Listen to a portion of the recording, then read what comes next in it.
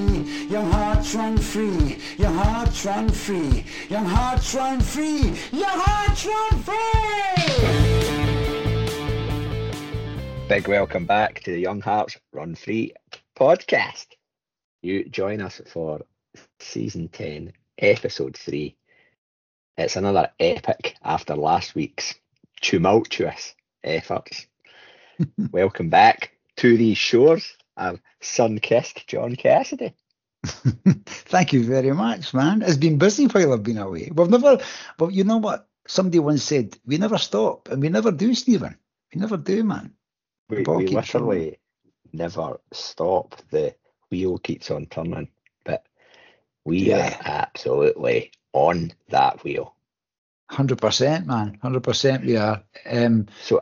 Last week, the magic was happening. The Young Hearts Run Free Majestico was taking place on a few fronts. Definitely. Yeah, there was. Well, I think when on socials last Thursday, watch out for two big things happening a day. I don't think we quite expected how big these things were going to be, did we? So how they would land. No, and they've landed well. The first big thing was the announcement of our new version 5 LaBuff Buff, the owl, the unpredictable owl. And they were fecking sell out within about 36 hours. It was mental. So if you missed the boat, we apologise, but we only get so many printed off because I think when we first got the very first ones done, we're just going to be left with about 70 of these things. We're both wearing 4 each. Filling up a cupboard someplace. So we've never ever been ballsy enough to think, oh, let's order. I don't know. So if you've managed to snare one, it should be winging its way to you right now. Yeah. And wear it and share it and all that kind of jazz as well. But for those who didn't get in, you may be quicker next time, or be turned off. Maybe if somebody was saying a wee social media detox, a wee break, getting how you folk do that. You do that sometimes. I do. I'm due one actually. Overdue one, I'd say. But if you were doing any of them and then you switch it back on, you're like, oh, that's a smart new buff. I'll get in it then. You're fucked. Listen, you're not making me feel any better for the mistake. Anyway, we've still got buffs in stock. Summer buffs, and it's almost summertime again. Days are getting longer. I have checked the stock. That is all we've got left. All the OGs are away. All the sexy buffs are away. All the pride buffs are away. We've got some summer buffs. All the owl buffs are away. So, but in saying that, the summer buff is still we had 2 sets of them. We did all the more of them because the demand was there. So that's our biggest ever one that we've ever had. So if you want one. Hopefully the mail-in order delivery system is up and running. John's it is hell of a busy. So fingers crossed they'll start landing around about the same time you listening to this episode. The other big thing last Thursday was a really, really fantastical catch up that we had with Jack Scott, the winner of the Spine. And if you so happen to miss that one and you're listening to this week's because you gave last week's a skip for any reason, and it's all right because I get loads of podcasts a skip every now and again. I can ebb and flow a wee bit. Sometimes I'm listening to them religiously, and other times I'm like that. I get fucked off with that Stephen boy. But then maybe a couple of months later I'll give another bash then. So if you're maybe in the midst of that, get your ass back and listen to season 10 episode 2 with Jack Scott. Safe to say it's heading towards our most listened to episode ever. Yeah, in a week, and we've been on the go for about 3.5 years or something. 2.5 years, 3.5 again. I don't know. It's just, it's. I think we've discussed this We think it's just the timing of it and the content that Jack delivers. It is literally mind-blowing. And remember, this guy took 10 hours off the record that they said people would never break. He took nearly half a day he's taken off it. So, God, he doesn't have to share some great knowledge and opinions, and golden nuggets aplenty. Awfully wise for 29-year-old. I It's know. like he's been here before. Aye, definitely. And the scary, exciting thing is, loads more to come for him as well, which is I know, brilliant. and he gave us a bit of a sneak peek of what that could be for him as well. So it was, I'm still to listen to it back fully myself, and I'm almost saving it up, for a rainy day. There's plenty of them just now. It's also available in your HD if you want to watch it on the old YouTube on your big telly in your house or your phone, whatever. It's there. It is, and it's our YouTube channel sprung into life because of it as well. It's had thousands of views on YouTube, literally thousands. So yeah, get touring about it. It was brilliant, and we're getting a magic bit of feedback as well about it for everybody who's tuned in, and hopefully captured some new listeners as well who can get tore into the back catalogue. Aye, yeah, definitely. I mean, I can't do that. You can do the maths. 180 odd episodes or something that we've rattled. I still find that mind blowing that we've done that. But there's also some great content in there, spine related, Barclay related, all this sort of stuff's there. So, but also there's runners like us. We spoke to runners like us as well, So it's a great mix of content. We went with the word relatable when we started off this gig, Stephen, and we've maintained that, and we've kept it that way all the time. We always bring folk down to our level, mate. We do. We find the middle ground, and then we drag them down by the scruff of the neck. That's exactly what we do. Some tagline, eh? Find middle ground and then bring them down to our level. The podcast of the year 2024. Sad news hit us last weekend. Sunday night, it was Monday morning that I woke up and realised what had happened. And we're talking about the world record marathon holder, Kelvin Kiptum, and his sad passing. I think the whole world of sport was united. It was certainly something that was totally blindsided us, and everybody else as well. He was a man who had the world at his feet, and him and his coach succumbed in a car accident in Kenya last Sunday evening. And it was one of these ones that you had to take a real double take to kind of for it to sink in. That happened. Yeah, it was one of these things that literally stopped you in your tracks, and you're away checking a couple of sites to find things out. Very, very sad, tragic. But you're right. You said that the world of sport united, and that's exactly what happens when things like that happen. People realise, a young guy, you were on the same track as him, man. Chicago. Where he set that record, So, it's very, very sad. And all we can say is our thoughts go out to the family of him and his coach, the family there too. So, very, very sad. Yeah, absolutely. So, do you know what? We've got tons of other things to catch up on, right? And I think we're going to have today a extended intro sometime, because John's been racing, John's been tooting about the country. I've been up to no so sparkling things, but I've also been doing things, and I've got a wee list of things that we need to touch on. But I didn't want to detract. We can HUD it. It can all HUD. Yeah. And we can get on with this week's guest, because she's another absolute cracker who was really, really thrilled to speak to. Phenomenal chat, intelligent articulate, generally fun. We've always said this before, that the angle we go for is that if you were sitting in a restaurant at the table next to us, or sitting in a bar at the table next to us, you'd want to listen in. This is one of these chats. We had the pleasure of spending some time with Kayleigh Webster, aka The Happy Diet. And we spoke about a whole heap of stuff, man. Whole heap of stuff. Kayleigh's been on the word the journey gets used, doesn't it? But she's been on a bit of a journey, transformed in a very short time.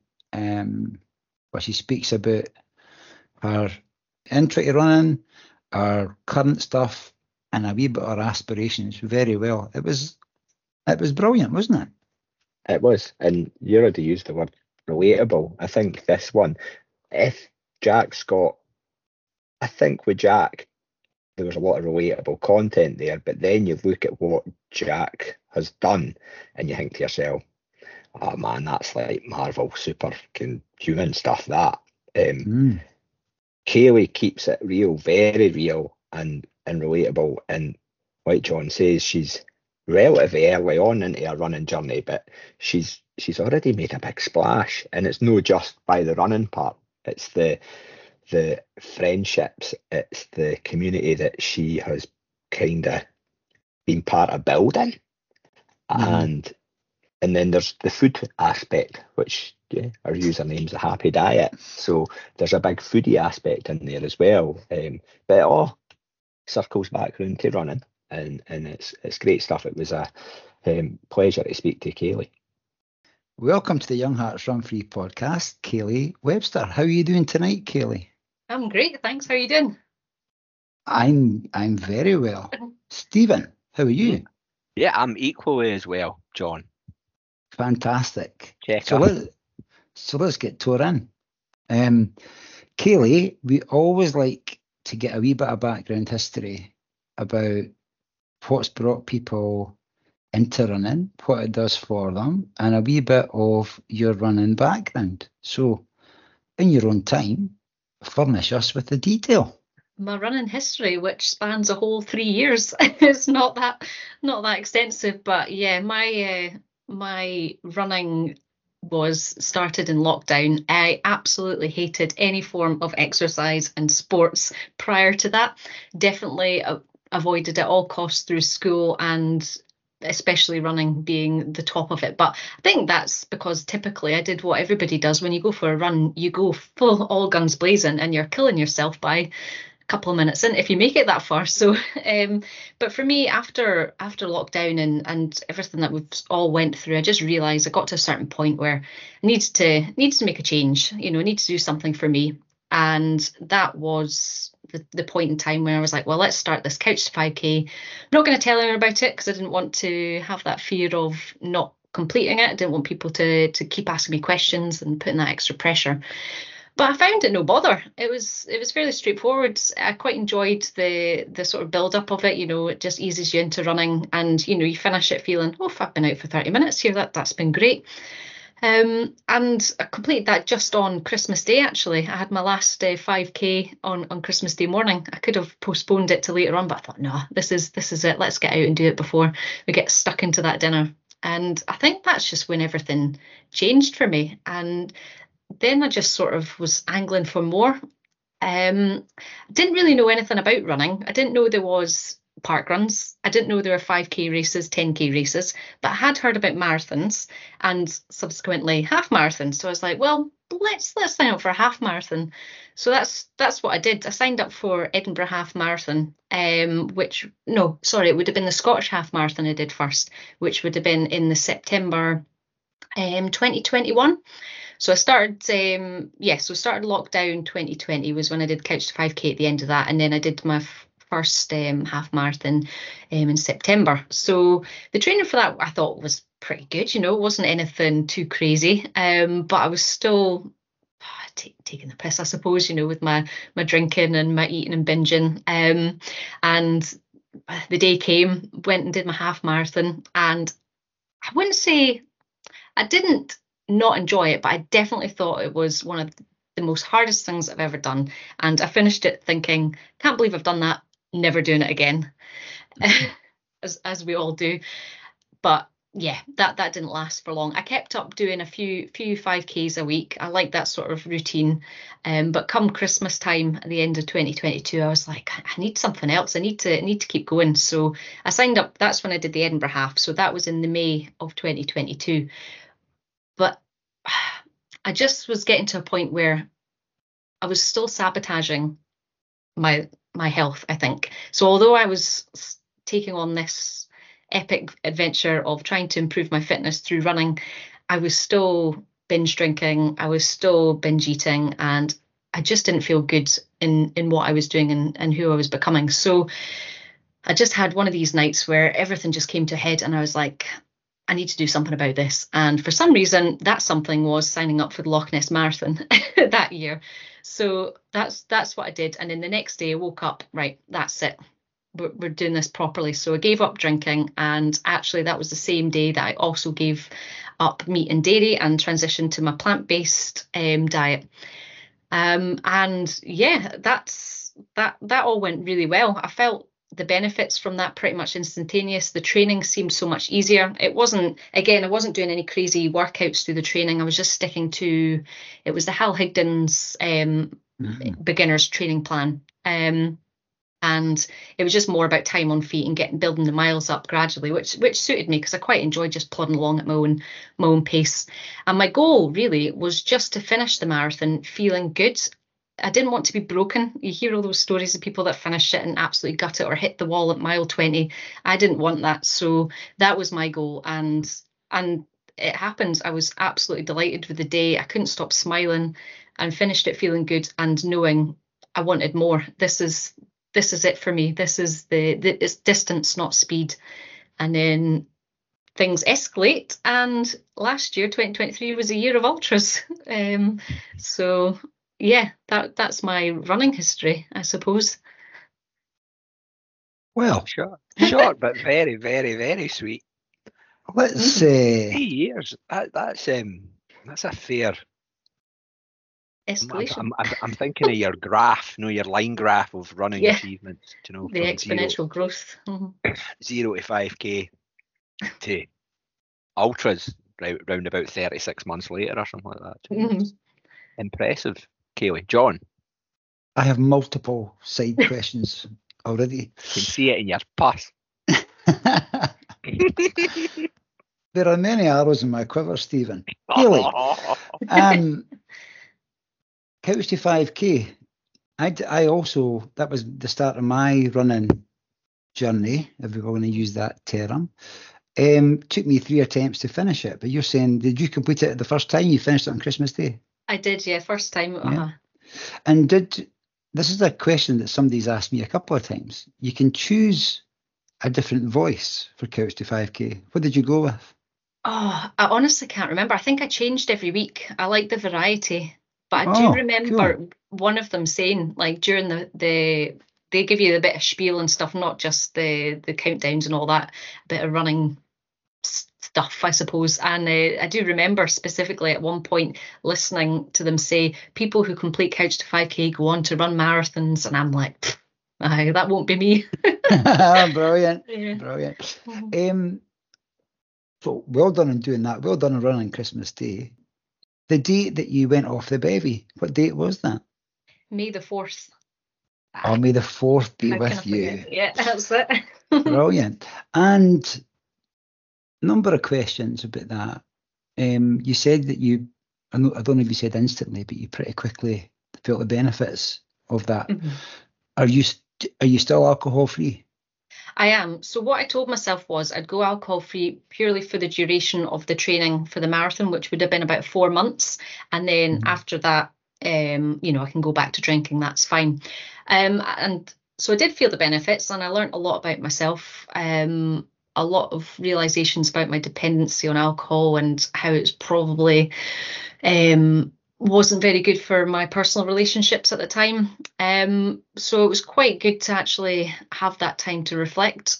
I did go back to drinking after the marathon, but I felt awful. I had 4 nights out, shall we say, where drink was consumed. Even one night, I probably only had like 4 pints. That's nothing compared to what I used to drink, and it just ruined me. I just felt like I genuinely was poisoning myself. So the last day I had alcohol was the 24th of November, and I haven't touched a drop since. So that's 24th of November 2022. That would have been, yeah. Cool. Mm-hmm. Cool. Oh, well done. And also, this is just a wee opportunity to say to people out there, do your own thing. There's an issue in Scotland with drinking. There is. I had another question. Yeah, Hal Higdon, right? Mm-hmm. I've heard the name Hal Higdon a lot when people talk about marathon training plans, but there's bound to be people listening going, Hal what? So do you want to say a wee bit about Hal Higdon? Who is? Oh no, I've not done my research. Who is he? I just typed in Google marathon training plan. Exactly many that. people do. That was it. So it was between that and Runner's World, and the difference was Runner's World marathon plans did include like speed workouts and hill reps and stuff that I had no clue what it was at the time. But Hal's plan, he has various different ones. So it's like a beginner 1, beginner 2, then it goes up intermediate 1, intermediate 2. And because I'd already done a half marathon training, I chose the beginners 2. So I thought I had enough base building at that moment in time. So that was my reasoning for choosing that. Yeah. But I should know who he is and why he's so good in running. I don't. He's a very good runner, Hal Higdon. Very good runner. But my question was about the training plan. So thank you very much. You've answered that very well. And if people are looking for a marathon training plan, you could go a lot worse than going to Hal Higdon's one. And you obviously choosing beginner 2 is a choice you made. Stood you in good stead because you said your aim was to finish feeling good, and you did. So I did, yeah. Great decision. Right. We've noticed you on social media. Have you now? Aye. Whether we check it in social media as part of our Young Hearts Run Free world famous research. But do you want to say a wee bit about your running pals? My wee running community, absolutely. It was funny actually. Someone said to me recently, they're like, "Do you think you would do the things that you do, the running, the challenges, if you didn't have Instagram? Like if you weren't uploading it?" And I kind of at first I took that as an attack, and I'm like, "What's that meant to mean? Am I just doing it for the kudos and the likes?"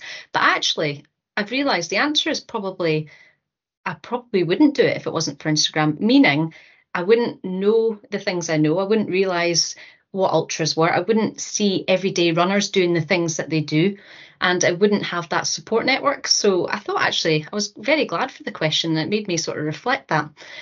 But it's amazing how it's grown. And my Instagram page, The Happy Diet, just started out as a food account, and that was my transition of going plant-based, and I was realizing all my food looked really nice, like the things that I quite like finding on Instagram myself. So I just set up my own page, but I was just sharing like the stories rather than posts about my running, and that seemed to gain traction. People were dead encouraging, and I was like, this is lovely. And then I started finding other people that were doing the same sort of stuff as I was, and it just grew arms and legs. So I was quite reluctant to sort of share any of my runs at the start. Through the marathon journey, I thought I was, you have that perception that you'd be too slow for other people and you hold people back, and it's quite difficult to sort of conceive that when you're just starting out running, what running with people actually is. So after my first marathon, I was like, right, I'm gonna now just branch out, and I accepted a few requests of people to tag along on some of my long runs. And it was the best thing I've ever done. Time flies by, you meet amazing people, and it doesn't matter what pace you go, you just run together. And then so I just started out then going to park runs and meeting more folk, and it was just like a group of all these squares that you've been chatting to on Instagram, and it just bonded me with so many amazing people, and they inspire me, and it's amazing to hear that wee Kayleigh is inspiring them too. Yeah, I love it. That's brilliant. I think you've put that really well, because that you used the word attack. At first it felt like an attack, and that's that sort of demonic sort of view of social media as a negative place and stuff like that. But you completely spun it round and explained, how, oh wait a minute, it's actually been a huge part of where I am now in those 3 years, and you've learned, you've made new connections, you find like-minded people. I laughed at you saying that you meeting all these squares. I know plenty runners. When we all get together, we're all pretty squares. We can all be in it together the way. It's almost like, yes, like sometimes I'll talk about running during a meeting at work or something like that, and nobody else is going, mate, we're not even interested in the slightest, but we'll pretend we are just to be nice. Yeah. And it's so nice because you see the same faces, especially at Scottish events and stuff. And like I said, I went a bit mad with my races and events last year, but you get to know folk on these runs, and then you see them again at another event, and it's just so fulfilling, and it just sort of spurs you on, especially if you maybe hitting a wee bit of a low point in an event, and then someone passes you and says, "Oh, hi, you're Kayleigh," or blah blah blah, and it just gives you that little boost of energy. And it'll probably be working the same way for them when you give them a wee bit of a blether. It's amazing, the chemicals that get released, just in that little moment of connection. And John and I have said it a lot, even when you're watching a race as a spectator, even if you don't know somebody but you clock their name on the vest or top or whatever, or on their bib, and you give them a shout, and their face kind of can turn their year round. I'm pretty sure John says that turn their world round. So it can also make you feel a wee bit guilty of having a wee walking break. You're going, come on, Sandra, you can do it. Sandra's just like, but no, I think all the Sandra's listening or nodding. Aye, exactly. They're like, is he speaking to me? Anyway, I think you spoke really well there about the positive use of social media. Social media does get a bad press, quite rightly so for some reasons, but that's really good, and I also like the fact that you said that Kayleigh's inspiring people and you get inspiration from other people. We spoke about that in the Unawards, didn't we, Stephen, about everybody can inspire somebody or everybody, it's amazing. We should never think what we do doesn't matter, because if you want to do it and it matters to you, then it's worth doing. And the simple fact that somebody else is looking in your social media going, that's brilliant. It might be even something like, Ken, what? It's pissing me rain, I'm not going out there. And then you see a video or a reel or a post on Instagram and you go, they're out doing it, so I'm going to go and do it. It might be something as simple as that. I love it. So you also said the word food a wee while ago, so we'll get to that very, very shortly. But then you said you also said that your race sign-ups in 2023 were maybe got out of control a wee bit. Yeah. And that also brings us to ultras. So do you have a favourite distance that you run? Because you went from couch to 5K. Mm-hmm. Well, sorry, I've got to put a wee pause in. We're being joined by our mascot, Callie, has entered the room in Ochterarder. I know. I said she's not been on the podcast for a while, and she was almost just jumping up my chair, so I thought she'd want to come and say hello to you, Kayleigh. So this is Callie. You saying hello? Make more sense than me. Going away and raffle. So I'll come back to you, Kayleigh. So for those who are listening on audio, Callie was in the room with us for a short while there. Feel the love. Oh, so you've come from couch to 5K, and we're not spoke about ultras yet, but we're just about to. But do you have a favourite distance, Kayleigh? I don't think I've found it yet. I could tell you what I don't like, but yeah, I'm definitely pretty sure my favourite distance is still in the future. I'm not a fan of 5Ks, 10Ks or half marathons, purely because I think it's that sustained effort for that whole time. Whereas in marathons and beyond, you do tend to be a lot more easy. So I certainly, it seems weird though, so even a 13-mile training run for me, even if it is an easy run, for some reason 13 miles is just, it plays on my mind and I find it such a drag. But 10K is definitely my least favourite. I think 5K is bearable. It's only, you can get it done for 30 minutes, a push, nice and hard effort. But yeah, my favourite distance, definitely we're going into the high numbers. I think there's definitely more to explore there. Do you go with, and this is a question for you too, John, actually. I quite like thinking about, no my favourite distance, but my favourite time on feet. Mm. So completely switching the mind round and saying, I'm going out for 5 hours. I'm going out for 55 hours if you're going for 55, John. Kayleigh, let Kayleigh answer it. That is, I like that actually, because that's very much how I work, and actually how my training plan is nowadays. It's not about distance; it's about you're going out for 4 hours, and it'll be on the trails or the hills. So I think an all-day thing is probably my favourite. Like 6-8 hours would be absolutely spot Like on. Plenty of picnics. Sometimes that's a good way of framing it. It's like, this is a day at work. Do you know, I'm clocking in and I'm clocking out, and there'll be ups and downs. Just like a day at work for some people, not for everybody. I like that as well, and I'm glad you went plus 4 hours, because I like 6 or 8 hours. I like the headspace of getting 6 or 8 hours. I think I'd like to run to a down, and I can't go any further though. I've never reached that point of being broke. I think that's somewhere I would like to go at some point in the future. I thought I'd seen you like that. I've been close. I've been close, but I've always got up, man. Like Muhammad Ali, I just got up, bring it on. But no, I think I'd be the same. Between 6 and 8 hours sounds a bit good. And when Stephen mentioned about going to your work, I can envisage that, as long as you're stopping for lunch at some point. That's it. So Stephen, what about yourself? 67 hours. 67 is perfect, isn't it? Around about that. Like getting like a, don't want to say a distance, because it could be 6 hours and you're taking 15 minutes a mile, or you could be 20 minutes a mile. It doesn't matter. It's just time. Depends what mood you're in. Have you ever? This is it. God, we're on fire tonight. This is both Kayleigh and you, Stephen. Have you ever had a run and you're finished, and you're going home and you're thinking, I wish I was going to be staying out here longer? A lot of times I think like that. Yeah, definitely.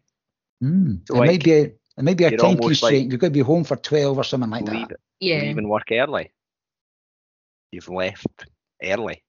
Unfinished business. You're back at the car and you're thinking, I could keep on marching on. I didn't think I do. I pretty much, my mind is focused on almost an imaginary finish line, and what you're when doing. I cross that, then my work here is done. And even just doing a lap of the car park to get the Strava up to the next point sometimes feels like a chore. So I don't know about you, but do you ever find, no matter what the distance is that you're doing, it's always the same point in the run that your body starts to like shut down and wind down, whether it be, a 10 mile, 20 mile, 30 mile, you get to that, I don't know, where it's 75%, 80% of the way in. Yep. It's that's definitely, you sometimes need to trick the brain into going, I'm going for 50 miles, where you're actually only going for 3. I think the key is not to tell your brain or your body how far you're going that day. But it's impossible for me, because in the morning I'd be thinking, I'm going to go. On yourself. I try to do it. You try and play a trick on your own fucking brain. It's just like, it's going to find you out, but you do try it. I'm just imagining, no listening to you, no listening. Anyway. I was just going to say, the worst thing I've done, it's so embarrassing, but I had this giant bar of Toblerone and I hid it away from myself, so I knew where I hid it. It's like, this is going to stop me eating it. That's exactly it. It didn't work. I was going to say, is it still there yet? No. Wouldn't last long with that. One night gone. Toblerone. Big. I know. Denny. Right, sorry. Like running. Backyard Ultra, or the yards. That's a format, and I know you had a blast at that last year up at Blair Athol. I've seen you at Blair Athol. That's right, you did. I saw you up there. How was your experience, and what was it? Just to go and suss out what it was like? What was that all about for you? Yeah, so it was a bit of that. It definitely it was one of those ultras that I had in the midst of lots of other ultras. And my A race last year was the Devil of the Highlands, which would have been three weeks after the Highlander, the Blair Athol backyard there. So I certainly didn't want to go too far and push it. So I had it in my head that if I did 12 yards, 50 miles, I'd be happy with that. And this is what we're going back to saying. It's like I sort of set a limit there. And it was very much to just try and get a feel for it. My dad was actually, he signed up to do it. And my original plan was to go along and support and crew him. But I had a couple of big long runs myself on that weekend, and I was trying to figure out logistics. And it was my dad actually planted the seed. He was like, well, if you need to cover that distance, you may as well do it in the event. I was like, it didn't take much convincing, to be honest. So that was me signed up.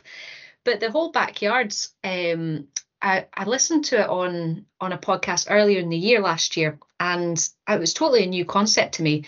But then I just so happened to end up being at a running event, and it was like an icebreaker. You turn to the person to your right, and you learn a few things about each other. So turn to my right, and there's Karen Nichol, and obviously at the time I had no idea who our favourite ultra Cassie was. So and she's dead humble, so she didn't really say anything about what she'd just accomplished that year at Rasselbach Backyard Ultra, getting the assist and the record, UK female record.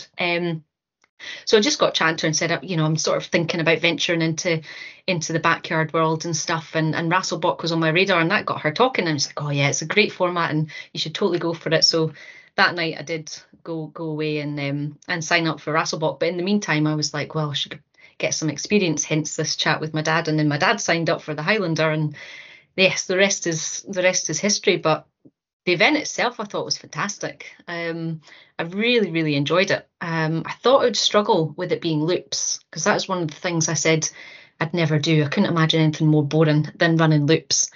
But it seemed to be a format that just worked for me. And I know everyone has that same worry of like the stop starting kind of thing and getting going again, but I think it was just that perfect reset. And you'd never go and thrash out a loop, you just take it nice and easy. For me, I was doing a loop in probably about 50 minutes, 4 miles in 50 minutes. That's walking a good half of it. With the Highlander, it has like a good steep hill. You're doing a fair chunky bit of elevation each lap. So that was an ideal time to, you do your 20-minute walk, hike up there and get your munch and get the downhill on the way back. It was funny because of that setup as well. I really liked the fact that you finished on the downhill, because even at the start, although I was feeling pretty good most of the loops, I was always thinking, well, this could be my last one. That's fine. This is getting a bit tough. But then you hit that downhill and you're like, oh, one more lap, and it was a great sort of format for that. Yeah. I'd never really thought about that before. The downhill part being almost at a stage of the loop where it gives you a wee bit of positive mindedness. Mm-hmm. It sounds like you had a great day. I remember wanting to get up. I think I had a clash with some family commitments, but John had went up, and I was getting that FOMO just watching on social media and stuff like that. I had a few pals up running it as well, and I'd been up the year before, and it's a good setup. It's it's that togetherness as well, that you're in it with other people who have got much the same motivations as you, maybe. Yeah, you get that wee buzz, because every time you sort of finish a lap, ideally you want to go back to your sort of station and refuel and what have you, or go to the toilet. So you're always walking past other folk and the other crew, and everybody's just so encouraging, like, oh, well done, and just you get to know the same faces. And on the course as well, you're having a good wee blether with everybody. And I tell you the best bit though, it's like when you're in the starting coral, just before the next lap's about to start, and you can see folk coming down just so close to the cutoff, and everyone's just roaring like, come on, you can do it, and they just get in just to the nick of time. It's brilliant. It's good. Yeah. And then they're bullied into going out again, where they were maybe just going to chuck it. They're like, no, I'm done. Get up. No, that's the thing. You should quit on the loop, or not quit. You should get timed out, rather than don't sit down and say I'm not going again. You need to just time yourself out. That's the best way. You've always got one more loop in you. She's speaking to you, John. Oh, no. We're talking about Kayleigh. We're talking about Kayleigh having a big year of races last year. My dance card's full, Stevie boy. Now I can't take on anything else. There's plenty more years. But never say never. Never say never. Blair Athol something you think you might go back to that actual location, Kayleigh? I would. It's definitely, it topped all the events I've ever done. Even like the Devil last year was absolutely loved it. But I think events wise, that was my favourite, and I would definitely go back. I thought the course was amazing. So I am considering it. My dad signed up again this year, so I will be there regardless. I said I'll crew him again, but I'll probably no doubt abandon him and run again. But See, you said that the Devil was 3 weeks after. Yeah. So wait, doing a 50, and you also said that there's a wee bit of elevation in that whoop at Blair Athol. And what you did you do 12 laps? Was that what you? I did. Yep. Tapped out at. So yeah, that is actually probably further in as much elevation as the Devil. Now, on a training plan, people would say that maybe build up to it. Did you feel that you'd controlled your effort and 3 weeks later you were ready to go? Yeah, and it did actually. I had a wee look back, and it worked out pretty much bang on the same elevation as Really? the Devil. You're right. Yeah, it's incredible. I did get a bit of tendinitis in my sort of lower leg after it, just obviously with the overuse and massive increase in distance. So all I did for 2 weeks after was just stuck to the bike, indoor bike. I didn't beat myself up. I was dead chuffed with what I've done, and I was like, I'll still make the start line of the Devil. You know, a bit of tendinitis won't stop me. And the week before the Devil, I just did a few nice easy runs, so it was the ideal sort of break here. So you sorry, I'm just going to rewind the clock a bit. So you've fair mounted up your distance, your longest running distance compared to me in a really short space of time, compared to me starting running and getting into ultras. All of a sudden you're running 50 miles in a oneer. How are you feeling after doing that? That must feel pretty epic. It's a double marathon. Yeah.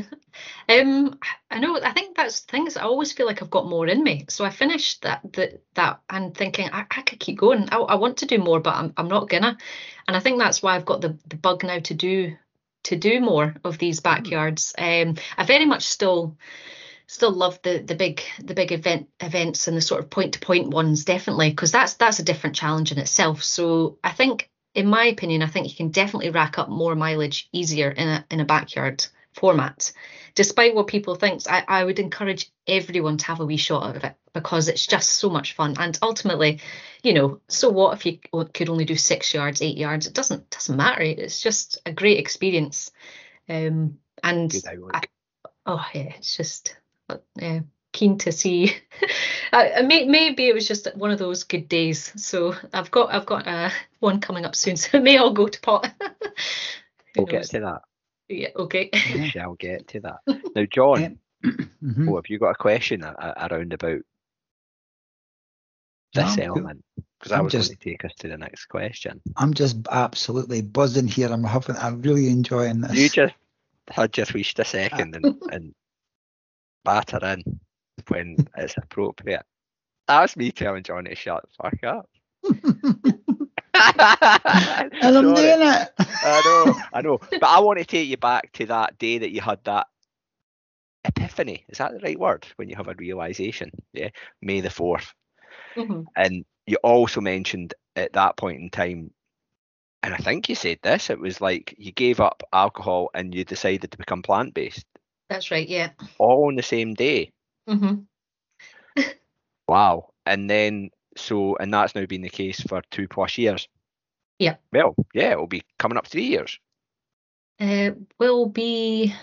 Albeit you had a wee batter back into the drinking, right. And then you decided that's not for me. Okay, so coming up 3 years.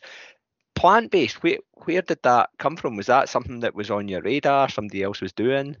It came from, actually, so I knew sort of this long run and marathons and endurance running was definitely more my cup of tea.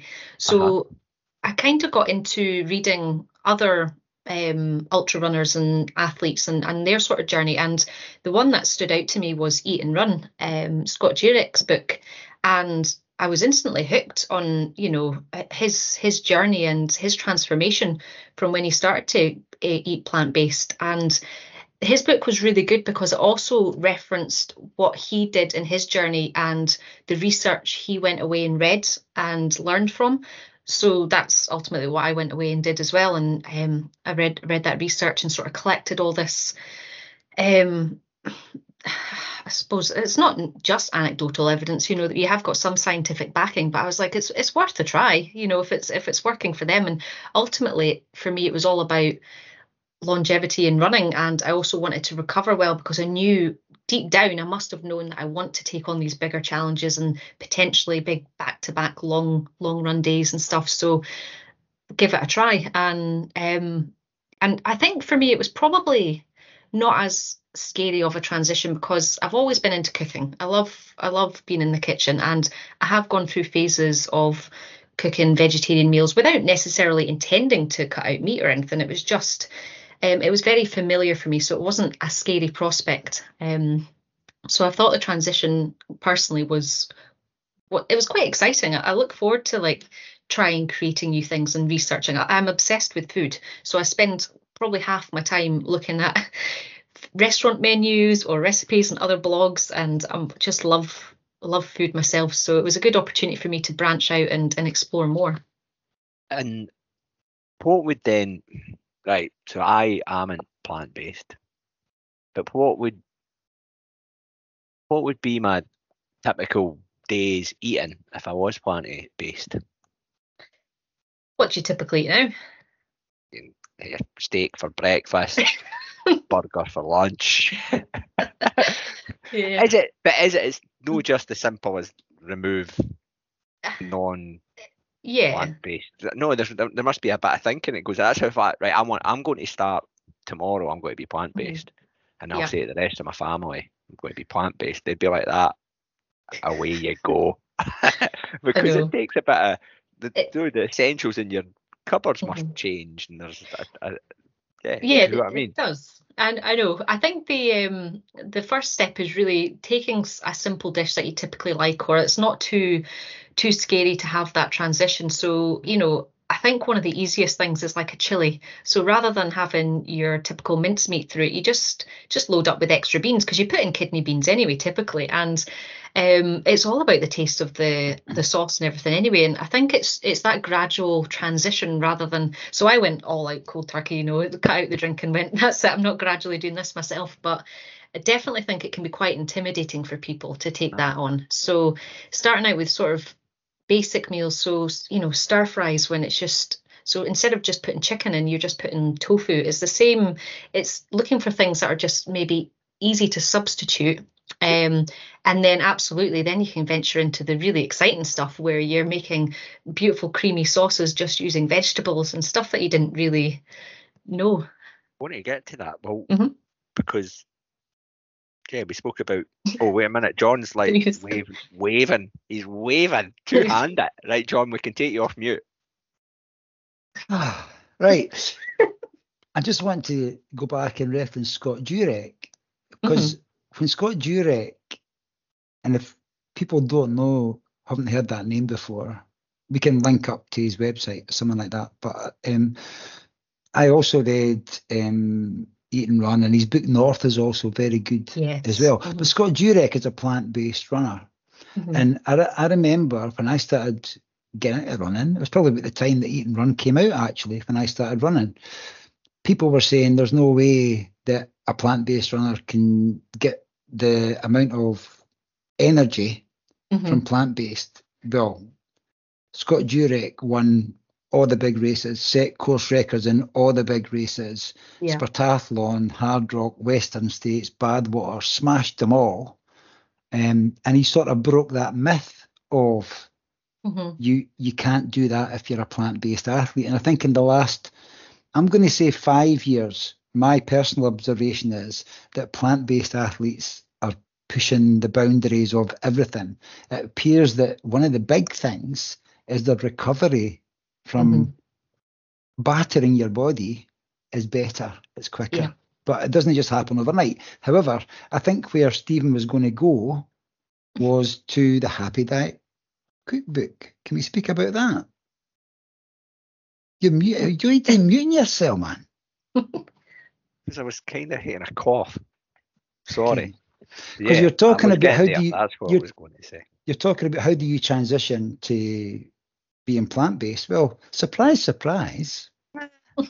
I've got a ready-made book for you. Tell us all about it, Kayleigh. It's yeah. Sorry, I thought you were going to ask something. I was wanting to also say like the happy diet. Where did the idea and the name come from in the first instance? And then you got on. So it goes back to when I first set up my Instagram page, and like I said, I was just making all this food, and I realised how vibrant and colourful it was all looking. So, and how good it made me feel. And I thought, ultimately, you know, I'm happy who I am because I'm eating this food, and that sort of just triggered this thought process. And I know diets is a bit of a trigger word, isn't it? So it's possibly it kind of. I wanted to draw attention. So if anyone was ever in the future going to Google, like, I want a diet to fix me, you know, we all look for that quick fix. I wanted them to find me and this food in the way that it can ultimately, hopefully, transform your life for the better. But I really just want to make it accessible for people and share the way that it can be done affordably, and, you know, it's with ease and that sort of nice transition. So the book itself, that was my dream that I wrote down at the start of the year. I wrote down a sort of dreams, and I put that on as like a sort of a crazy, let's write a cookbook proposal, and hopefully work on that. But it just sort of, I just got hooked on it, and I got so excited then seeing it all come together and all these recipes that I was doing, and I was like, well, let's just try and just do it myself and pull it together through the magic of it was Canva, and found a publishing company and printed it. But really, I just got so excited about how tasty the food was, how easy it was, how cheap it was, and how packed full of everything that we need. And I think that is really, so rather than it being about taking out things, so it's, you can't have meat, you can't have dairy, it's more about getting things in. So for me, that is really where the true benefit's coming from. It's adding all these extra foods that you probably wouldn't normally eat. And that's really where the benefits are coming from. Yes, I think not having as much animal foods, and such as, you know, red meats and dairy, I think that also helps. I mean, I'm no scientist or proper nutritionist or dietitian, but ultimately, when we wreck our bodies through long runs, our body goes into a state of inflammation and it needs to recover. But when you're also eating things such as these animal products, your body also has an inflamed response. So it can't do both, or it will do both, but it won't do both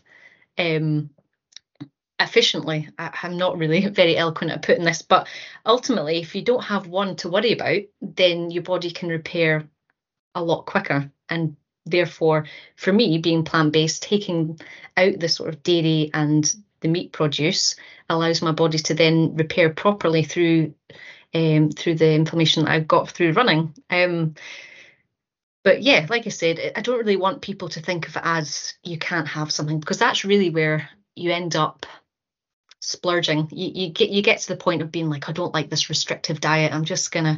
I miss my chocolate, I miss my steak. It's, if you ever have that urge, have it. You know, your body has urges because ultimately it's probably lacking something. And you shouldn't really deprive it. And I know there's folk out there that I've spoken to that have been vegetarian, and that's great. And then they tried cutting out dairy, but the body just wasn't working properly. So they brought dairy back in, and it works. So I think that's the main thing, is we need to remember we're all so unique and different. So what works for me might not necessarily work for everybody, but I definitely think there's a huge benefit for eating more plant-based products. Something you said there, Kayleigh, has just resonated with me, and it was about multitasking. I'd never thought about our bodies like that. Having to multitask on two inflamed sources at the same time, you can do it, but it'll be slower. Yes. You know, so that I thank you so much for that. I'd never thought about that before. Oh God, that'll keep me. I'll ponder that. A lot, actually.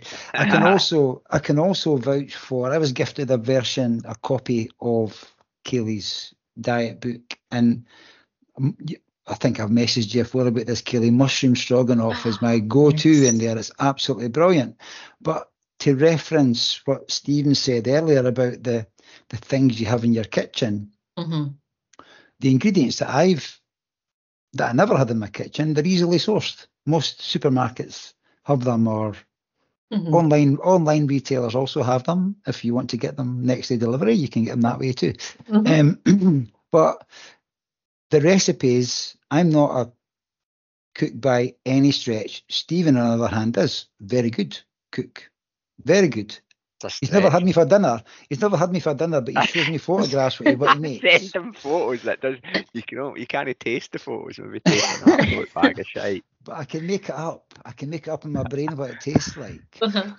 But where I'm going with that is, I find the recipes in your cookbook very easy to follow. Like some other recipes, I lose the plot halfway through and it ends up looking nothing like it. So it's very well. So did you do all of that yourself? You mentioned Canva. Did you package all of that yourself? I did, yeah. So I take all the photos myself. It's just a basic phone. I don't use anything fancy. And well, I've actually now got a new phone, and the photos are rubbish on that, so I have to keep my old phone because the photos are much better. And yeah, so I just do it myself and use Canva, built all the pages and populated my recipe in there. Yeah. Brilliant. And where might somebody get a copy of this book if they were interested? So talk about multitasking. At the same time of working on the book, I was like, I need to build a website. So I've got thehappydiet.co.uk. So there are other recipes on there that aren't in the cookbook, but you can get your copy from there, as well as other Happy Diet merch if you're so inclined. Yeah. Cool. We could put all the links in the show notes. Mhm. Yeah. Definitely will. See, just before we go off it, you had it. You mentioned this, and there's a recipe. I think you've seen you doing it on Instagram, and it's when you're sort of imitating something using other ingredients. You said it, and it's like using avocados to make like a cheesy sauce. Yeah. Uh-huh. Right, but there's no cheese in it, No cheese, no. but you're able to almost imitate the flavour profile or something. Is Yeah. that what's happening there? Yeah. So it's just it's magic. This is what I get so Witchcraft. excited about. Yeah. But I think once you start playing around, and ultimately I don't just magically come across this myself. I do a bit of research, and I like looking at other people's recipes, and then you start to sort of mix and match and make things work yourself. But there's little ingredients such as nutritional yeast. You probably what is nutritional yeast, or nooch as the plant-based folks say, but that has a nutty, cheesy taste, and you can get it like it's cheap as chips for a wee tub, and that adds a nice cheesy taste. So even just like adding acidity, so a bit of like lemon juice and stuff, it really just brings out that sort of tart, sort of cheesy, tangy flavour that we so love and addicted to. I love cheese. Well, I know. That's what I was thinking as well. Cheese, because I've tasted the imitation sort of cheese. I'm not a fan of this the processed pretend stuff, to be honest. I'll have it if I have to when I'm out, but it's certainly something you'll probably notice in the cookbook that I don't use, or if I was to use it, it'd be very infrequently. I much prefer just making stuff naturally. Brilliant. Well, I'm going to try that avocado cheesy pasta with no cheese, and I'm going to present it to the rest of the family and not tell them, and just see It's what happens. brilliant. I'll film their reactions. Have you had this, John?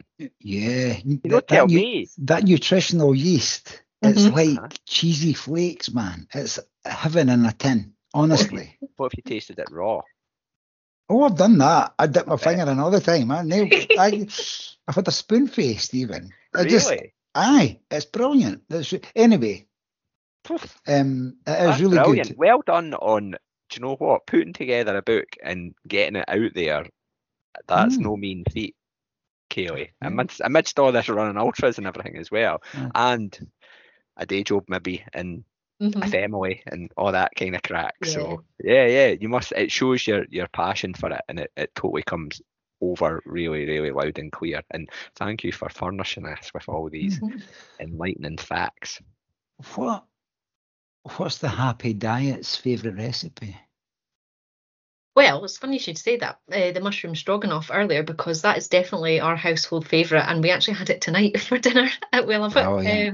It's so You've good. there's a bit of it running down your, your face. Oh, it is heaven. That Oh, has there's to another be. one. If Hey, anyone add needs a starter for 10 for, Okay. I think the thing with that recipe though, it's funny because ultimately it's a dish in its own. I've not taken any meat out of that. That's a mushroom stroganoff is a dish in itself. All I've done is just change the way you get the creaminess. So using coconut milk instead of like creme fraiche. So it's a very easy one for people to transition if they want to give it a try. Stephen, I'm going to make it and invite you round. There you go. Just put it in a wee leftover Chinese And drop container off at for your us. work. I'll do fine. Tomorrow morning, round about noon. Okay, Oh. right, Stephen, move us on. Move us on, Oh. my man. I better move us on, won't I? I could speak about all that recipe stuff and everything all day. God, maybe that's a new podcast idea we've got there. Could be a spin-off. Young Hearts Eat Free. Oh, aye, that's true. Anyway, on to more important matters, buffs or snoods or whatever you want to call them. That we are always impressed with Kayleigh's style with a buff, especially a LeBuff buff, for obvious reasons. You've kind of trademarked a wee sort of technique that you've got going on just to, I know it's not dead simple, but an instructional video got popped up on your Instagram at one point. I should have bookmarked it. Yeah. How many buffs you got? Oh, I think I've just got my 30th one on Saturday there. Okay. Yeah, so ever growing, but I'm very partial to a buff. And it's actually how I found out about you guys. I remember, because it just stood out. I love a colourful buff. Who doesn't? But Rachel McPherson and a few others, I kept seeing it popping up on Instagram. I'm like, what is this? Young Hearts Run Free. And I want this buff. So it works. There you go. There you go. And go on. I think, is it a reel that you did on it? Yep. About how maybe to pop it back up and other people can go on and just discover the simple technique. Mine goes on a bit more crash. I don't even look in the mirror. Yeah, it's just a wee jab, that's all. Just a little finger poke jab, and there you go. And you get a little triangle. That's it. There we go. I see other people doing it. I've tried it. Doesn't tried it. He's like, is that it, Stevie? And I'm like, no, it's this. Watch Kayleigh's video and you'll be able to master it. But yeah, I am also a fellow buff fan. Hell knows how many I've got. But if you've got 30 in 3 years, I've been running for maybe 17 years, and I've probably been acquiring them at the same rate of knots. Kayleigh, actually, did you not do a thing? It was around about Christmas time. You did a guess how many buffs I have, and I'm sure you had them all laid out. I did, yeah. Yeah. It was only 21 at that time. She got 9. It might have been. So, a big lover of buffs. But what's your favourite piece of running kit? It can be a buff if you wish it to be, but what is it? Well, I think that would be the obvious choice. But if it wasn't a buff, because I mean, buffs are great because I think I wore like 4 in one race once, like around your neck and around your wrist and everything. Brilliant. But yeah, if it wasn't for the buffs, it would have to be my Speed Goats, my trusty trail shoes. And I will never, I say never, don't say that because that's when I end up doing stuff, but I can't imagine finding a more perfect pair of shoes for me. The distances that I've covered, I never have any issues with my feet, no matter how soaked they get. And I still remember the very first day I put it on, it felt like a cloud. It was just magic. Like, oh, it was such a good feeling. So yeah, I stick to my Hoka Speed Goats. They have to be the shoe I couldn't live without. Is that on all terrain? Is that a trail shoe? What's good about them is they're hybrids. So I found that a lot of my trail runs that I wanted to go and do, I'd often have to either get there by tarmac or there'd be a good chunky bit of tarmac. And I did trial quite a few trail shoes. I buy a lot of my stuff secondhand. So actually, probably 80-90% of everything that I own is probably secondhand.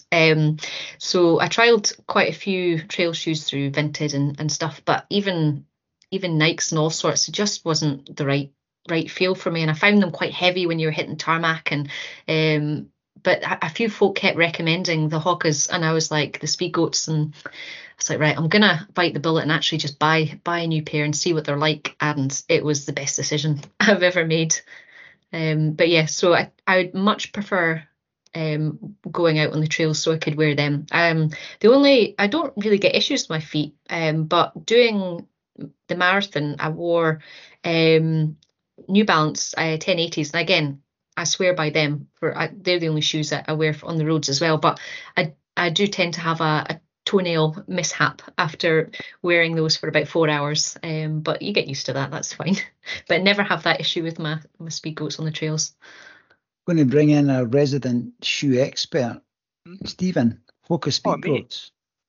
Hoka Speed Goats. Well, I've never worn Hokas. In fact, I was just speaking to my mate Jamie Marshall, John, and he is doing the West Island Way Challenge race this year. He did the West Island Way race last year, and one of his lessons learned was about getting in the right shoe in plenty time before the big event. And he messaged me, he says, do you know anything about Hoka Speed Goat 5s? And I'm like, I know plenty of people really love them. I've never ran in them myself, and I've quite fancy it. I've never ran in Hokas at all. But it is that multi-use, that they're able to be comfy enough on some tarmac and hard ground, but also cope well with the trails. And it sounds like you've found your match. I joked with him and said finding your shoe is much like Tinder. You're swiping left and swiping right. A shoe match. I think we've used Tinder to find perfect running partners, mates to run with, but also finding your perfect shoe, because I could wear Hoka Speed Goat 5s and absolutely detest them. That's true. So I would actually relate it not to Tinder, but to Harry Potter when he's trying to find his wand. It's like that's the shoe chooses the runner. That's probably a better analogy. Yeah, cut my bit out, John.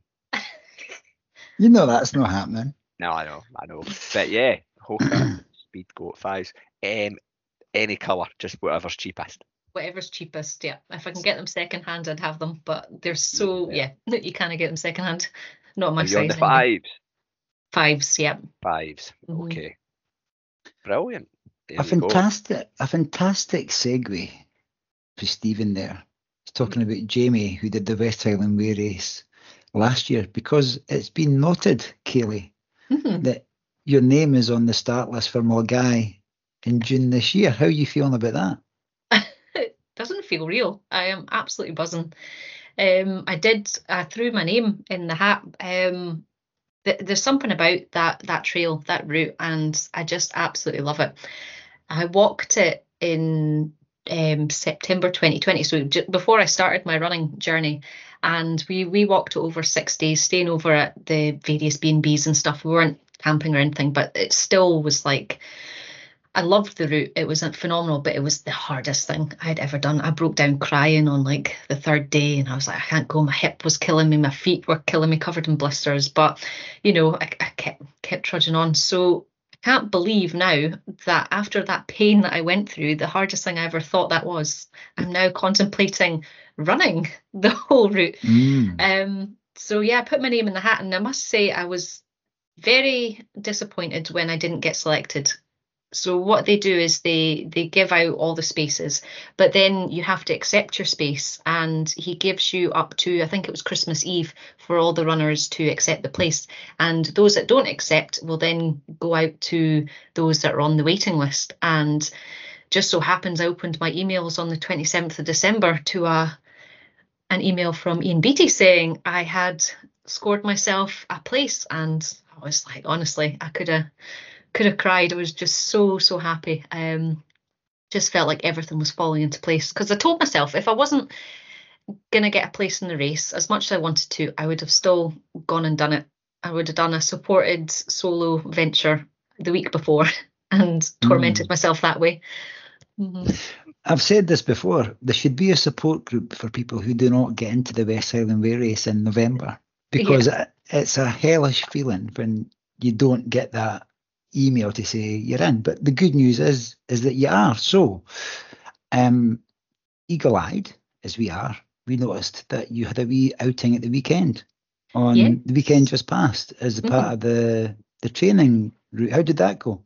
That was brilliant. Yeah, so that was on Saturday. It was an out and back route that started at the Oak Tree Inn at Balmaha that went out to Inversnaid and back.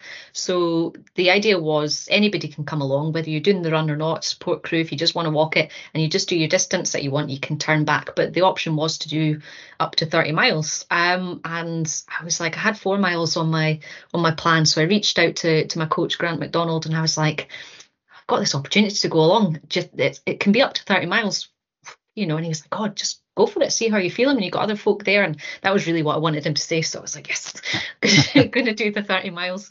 Because it's a bit of the route that I remember being quite a technical bit of the route along Loch Lomond. And I just wanted to go out and explore that again. But it was fantastic. It was about 100 folk on the day probably that turned up. Like I say, not everybody did the full distance, but it was good to see so many familiar faces, like I was saying earlier. And it's like, we ran Glen Ogle together and saw you at the Devil, and it was great. And I felt I took it so easy because I knew I was going out for the full 30, and it's one of those things where you have to sort of ease it back because everyone's going off on their own pace, but they might only be doing 20 miles. So take my time, and I had my fueling strategy absolutely nailed. I was so chuffed with how all that went. I think I've absolutely cracked that that formula now.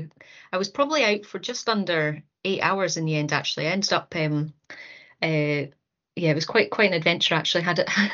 Had some folk tag on, and they ended up bonking. They weren't eating, so I had to share my food and sort of kept him company, making sure that he was all right. Got him a lift sorted and all that adventure. And meanwhile, I lost my phone in all that travesty as well. So, but thankfully, someone else that was running the route found it, and it was on its way back to the Oak Tree, and so I had that at the end. But I actually.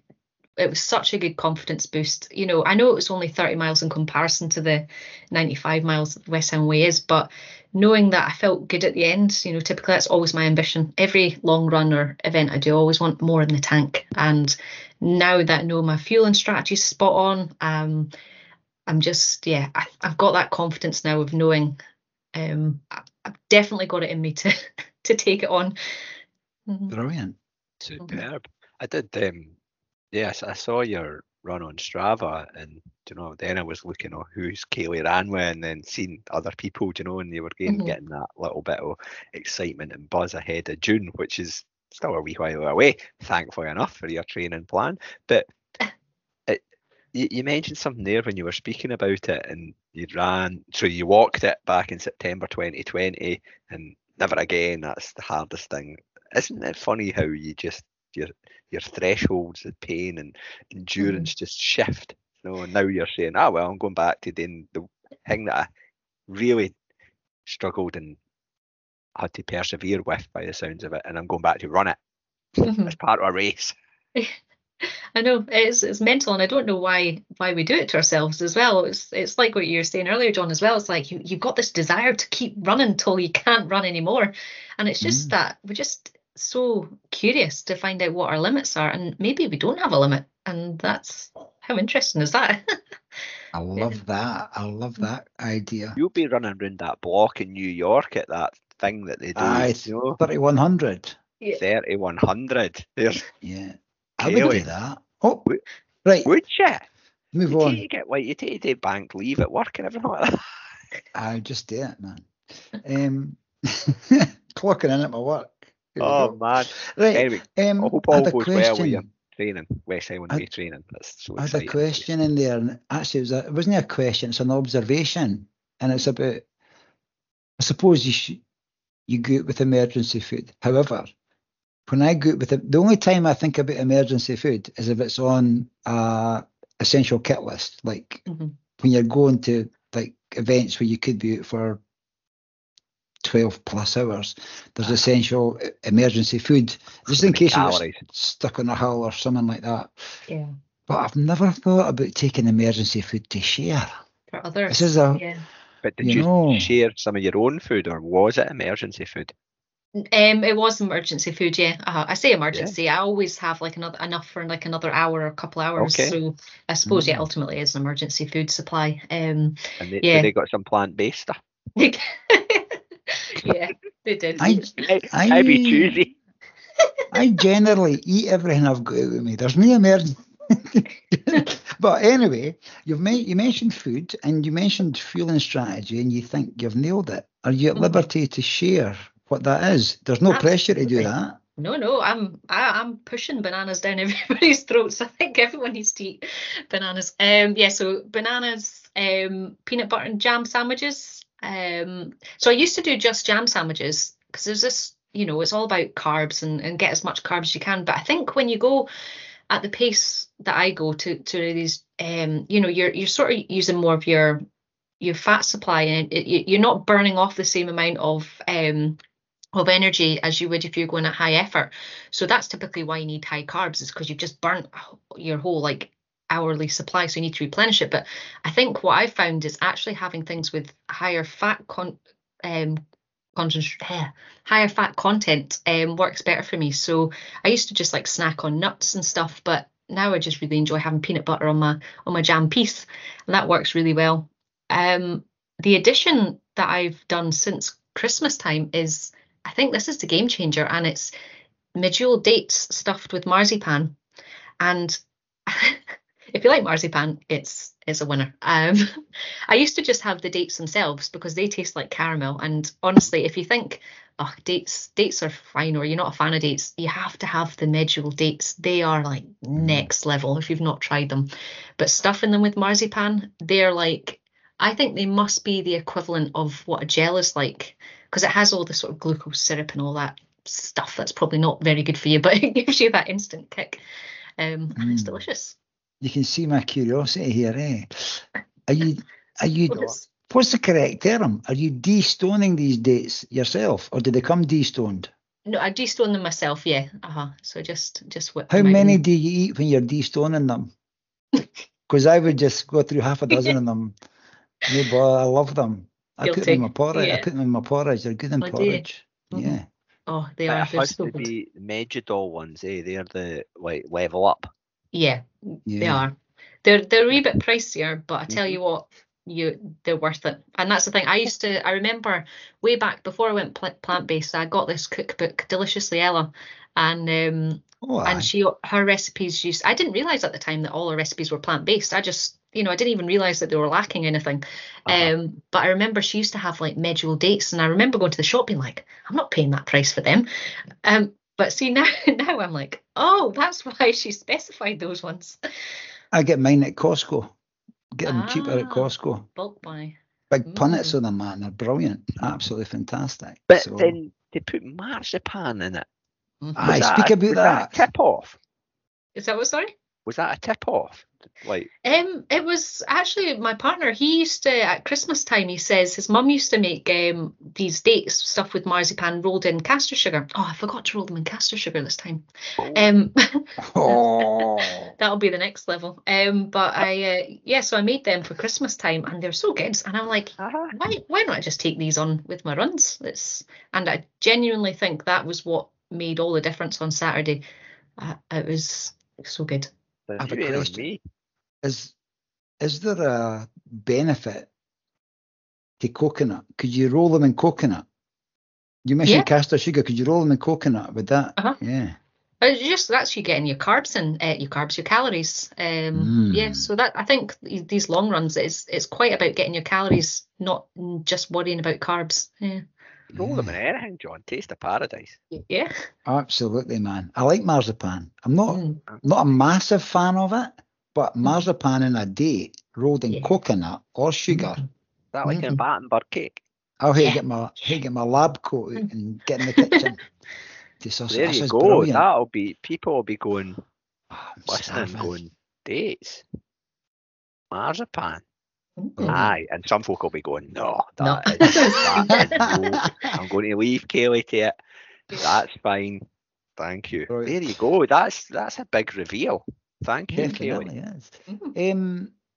So, West Highland Way 2024. You've also mentioned a backyard thing.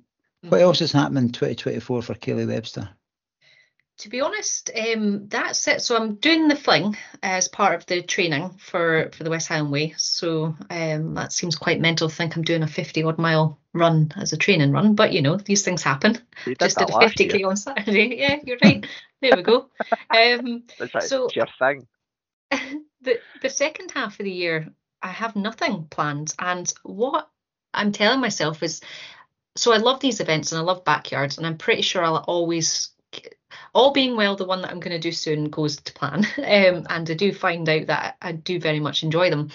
But I think out with that, I want to get back to my running adventures. And by that, I mean, my long runs are like my favorite run of the week, and I love them just as much as these events. And what I like to do are like destination runs. So I'll pick a destination on a map and be like, well, I'm going to run there. So last year, as part of my training, I've got family in Burnt Island. So, you know, I'd run from, I found Dalmeny all the way to Burnt Island. And it's just that having a purpose and going out and exploring. And I want a lot more of that again.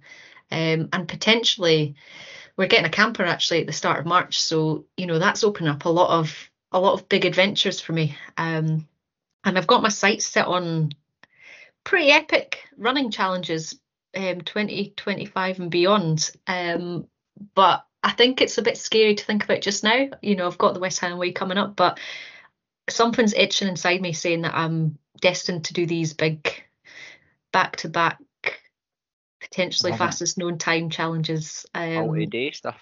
Multi-day stuff with the ambition of the North Coast 500.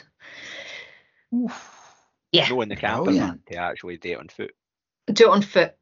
Oh, you'd be a lot less annoying on the road, which would be fine. But that's a fair shift, 500 miles. It's on the cards for a good couple of years away, I think, but it's something that we got to dream big, and that's what 100%. 100%. Getting a camper van, that's exciting, isn't it? Yeah, I know. That's going to be the next phase has been reached. I know. That is very exciting, because then it just takes your dreams to another level to have the access to do that sort of thing. I'm very excited to know what Kayleigh is going to do for her next birthday. I'm not asking her that question because I'm going to reflect back on what she did for her last birthday. Do you want to speak about that, Kayleigh? Your 3x3x3?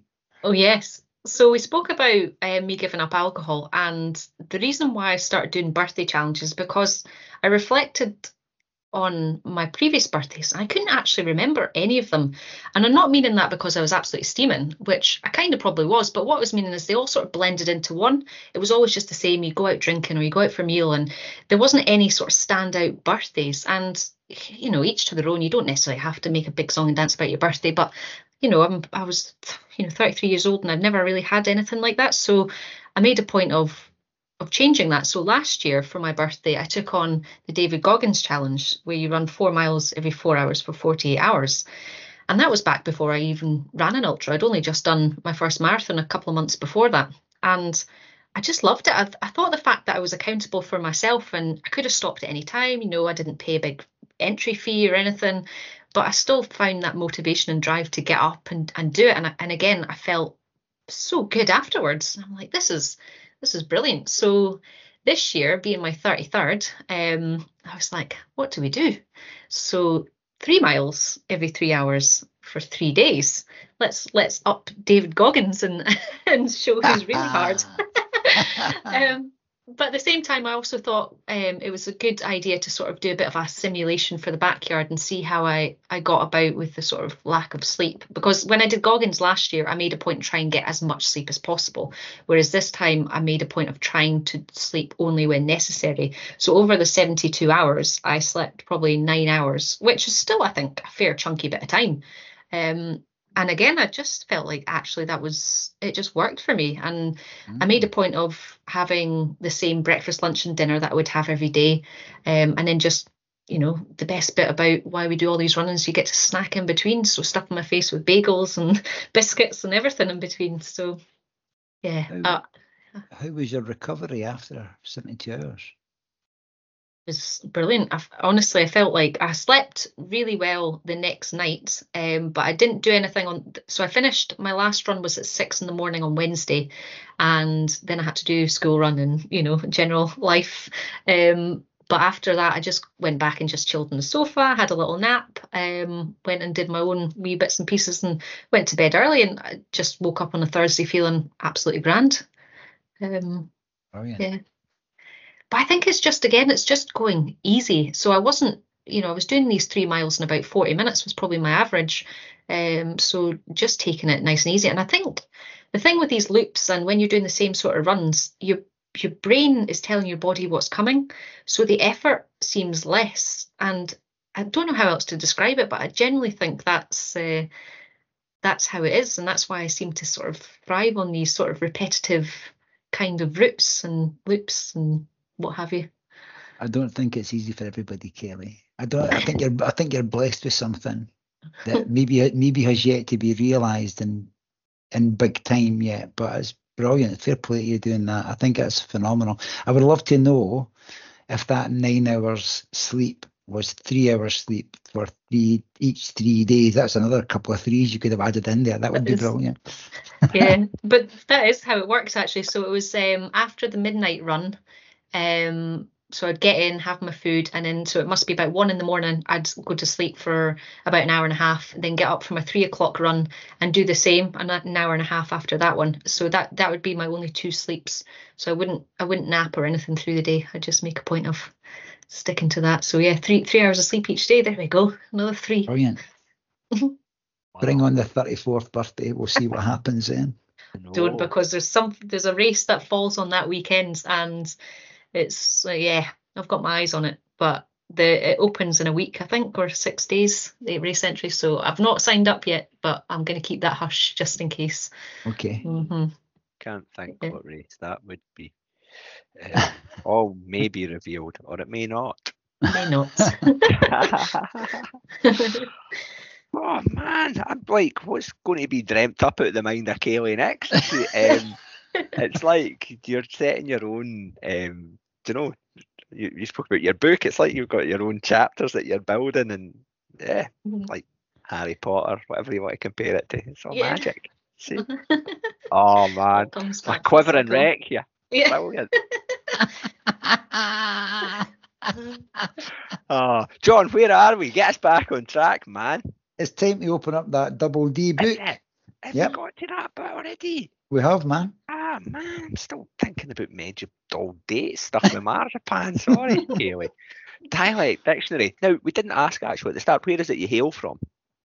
Oh, what a question. I never know how to answer this because I'm from all over. Right. I was born in Stornoway, and my dad was in the army, so we sort of dotted around all over the place, even in Dortmund for a wee while. But I think I would say I did primary school in Aberdeen, and then I did high school in Kinross, with everywhere in between. But yeah, right now I'm currently in West Lothian, so... Where about in glorious West Lothian? Bathgate. That's not that far for here. It's kind of just take away the hills and you can almost kind of sense Bathgate way. Over that way. That's one point, over that way. Yeah. Okay. So you have plenty. You've got plenty of ammunition for dialect dictionary, I'm thinking, with all these places that you've stayed. So what's going to be Kayleigh's entry into the Young Hearts Run Free dialect dictionary? It's funny with the words because half the time you don't even realise they're a specific word to where you hail from. But a word that I find myself using quite often, especially with these race vests that you get, and you got the water bottles that you're trying to, you got to shuggle them in. You do hate to shuggle them in. Shuggle, and I was like, shuggle, is that a Scottish word, or is that something I've just made up, or is that a... So I think that has to be my wee shuggly word. Is shuggle? I get shuggle all the time. Yeah. Give things a wee shuggle. To shake, sway, or rock back and forth. There we go. That's a shuggle. That's what you need to do. Even if your doofer's no working, just give it a sugar. You get a wee sugar and rattle the batteries. Exactly, aye.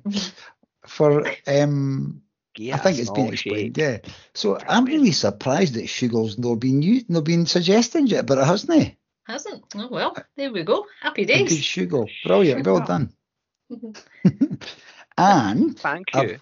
Our final question for you, Kayleigh, is this will be the opening up has happened of the Buff Buff Collection Volume 7, Stephen. Yeah? We think.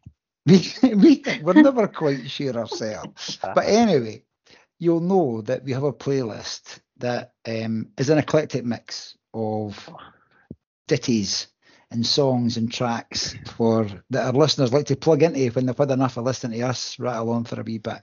So what song is Kayleigh Webster going to fire in to the Buff Buff Collection Volume 7? Fire in, good words. So I hope you like this one, because I know you liked another one by Public Service Broadcasting, which you were introduced just last year, I think, Everest. Yeah. But my song is off the same album, and it's Spitfire, and it's another absolute epic. And the thing with Public Service Broadcasting is that they're like, you know, when music just fills you up with emotion inside and just that energy. That's every single song of theirs does that to me. But I think Everest definitely, if for those that haven't heard it yet, go give that a listen. But Spitfire is my song for the Buff Buff. Brilliant. Thank you. Definitely. Thank you very much. Well. Yeah, Everest is a constant on my playlist now, and when it comes, well, when I say my playlist is quite a healthy playlist, but when it comes on, it's brilliant. I just love it. Every single bit of it is brilliant. There's another one as well. Is it Go? Yes. That's another the Race for Space album. That's brilliant. Brilliant track as well.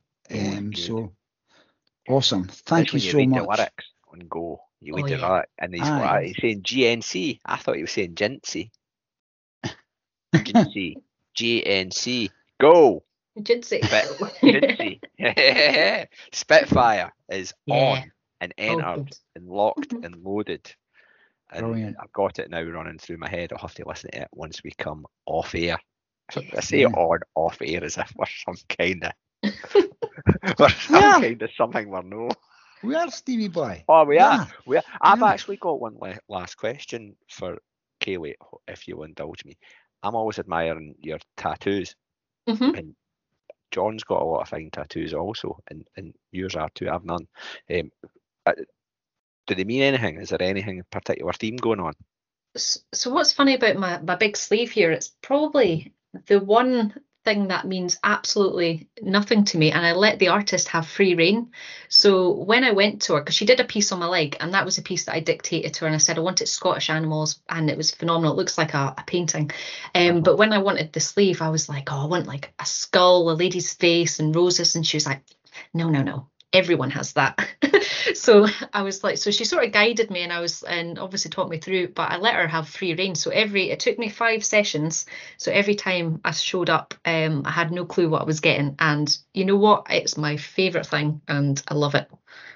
Brilliant. But I tell you one thing, I did specify actually, it's my wee bumblebee at the bottom there. I don't know if you can see it, but I can see it all right. That's my sister, because her name's Melissa, and I think in Greek Melissa was a bumblebee.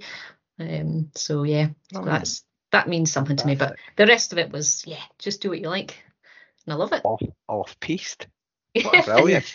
So we trends going on there, isn't there? Yeah, what a faith to put in somebody. Yeah. Tattoo my arm, just do what you like. I love that. I love that. And I've got to remember. I remember as well. I don't know what hill it was. One of the hills in the Pentlands. I love tattoos, and I love tattoos that have got meaning. I never knew that until you described that, Kayleigh. But I thought, Kayleigh, I could see Kayleigh with a pair of shorts on. I could see the bottom of it was obviously a portrait. I thought somehow in my brain I thought it was going to be Johnny Cash. I said to Kayleigh, "What's that tattoo you've got?" So she lifted up her shorts to show me her tattoo. It was Slash for Guns N' Roses. It's an absolute belter. So I've now got Guns N' Roses playing in my head. So, but I'm glad you asked that question, Stephen. I never knew that story. So thank you, thank you for that. And Kayleigh, thank you so much. Honestly, thank you. it feels like we started speaking about 15 minutes ago, but it's way over a long hour anyway that we've been chatting.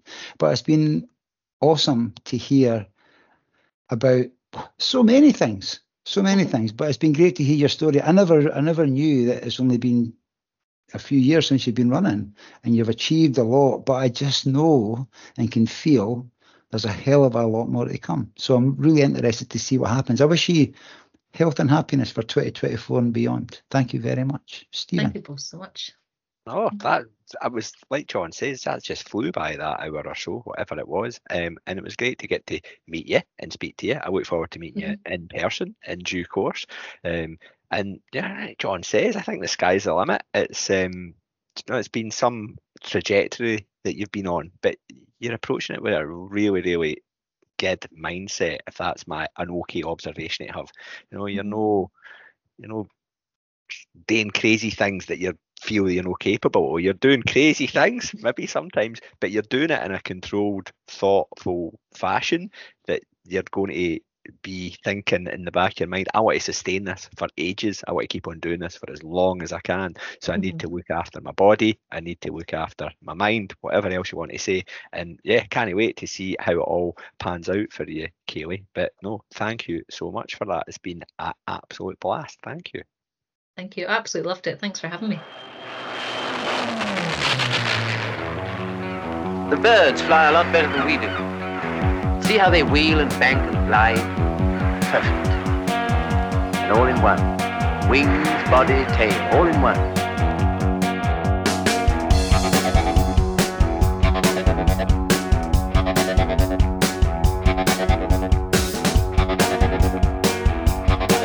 Someday, I'm going to build a plane that will be just like a bird.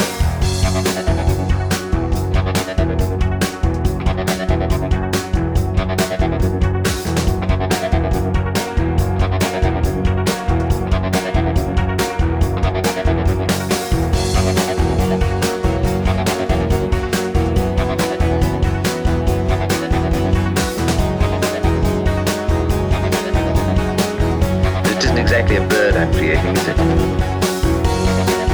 At least it's a curious sort of bird. A bird that breathes fire and spits out death and destruction. A Spitfire bird.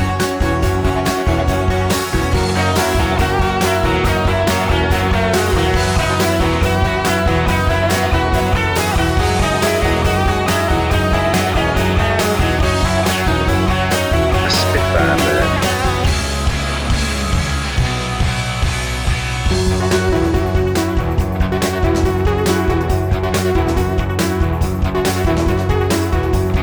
Faster, always faster. What a strange little machine. Can't see us spit in the air without getting a kick out of it. Why, it is like a bird. A Spitfire bird.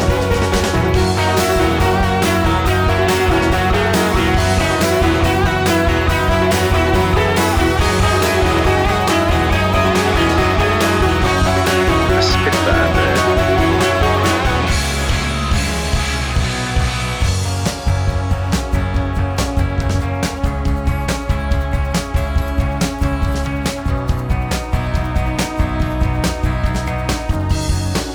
It's tiring, always stretching up for something that's just out of reach. But I'll get it. After all, what I want isn't as easy as all that. It's got to do 400 miles an hour, turn on a sixpence, climb 10,000 feet in a few minutes, dive at 500 without the wings coming off, carry 8 machine guns. Hello, Hunter Leader. Bandits approaching Beachy from southeast, Angels 1-5, over. Bandits are now about 3 to 4 miles south of Beachy. You should see them in a minute. They're down south of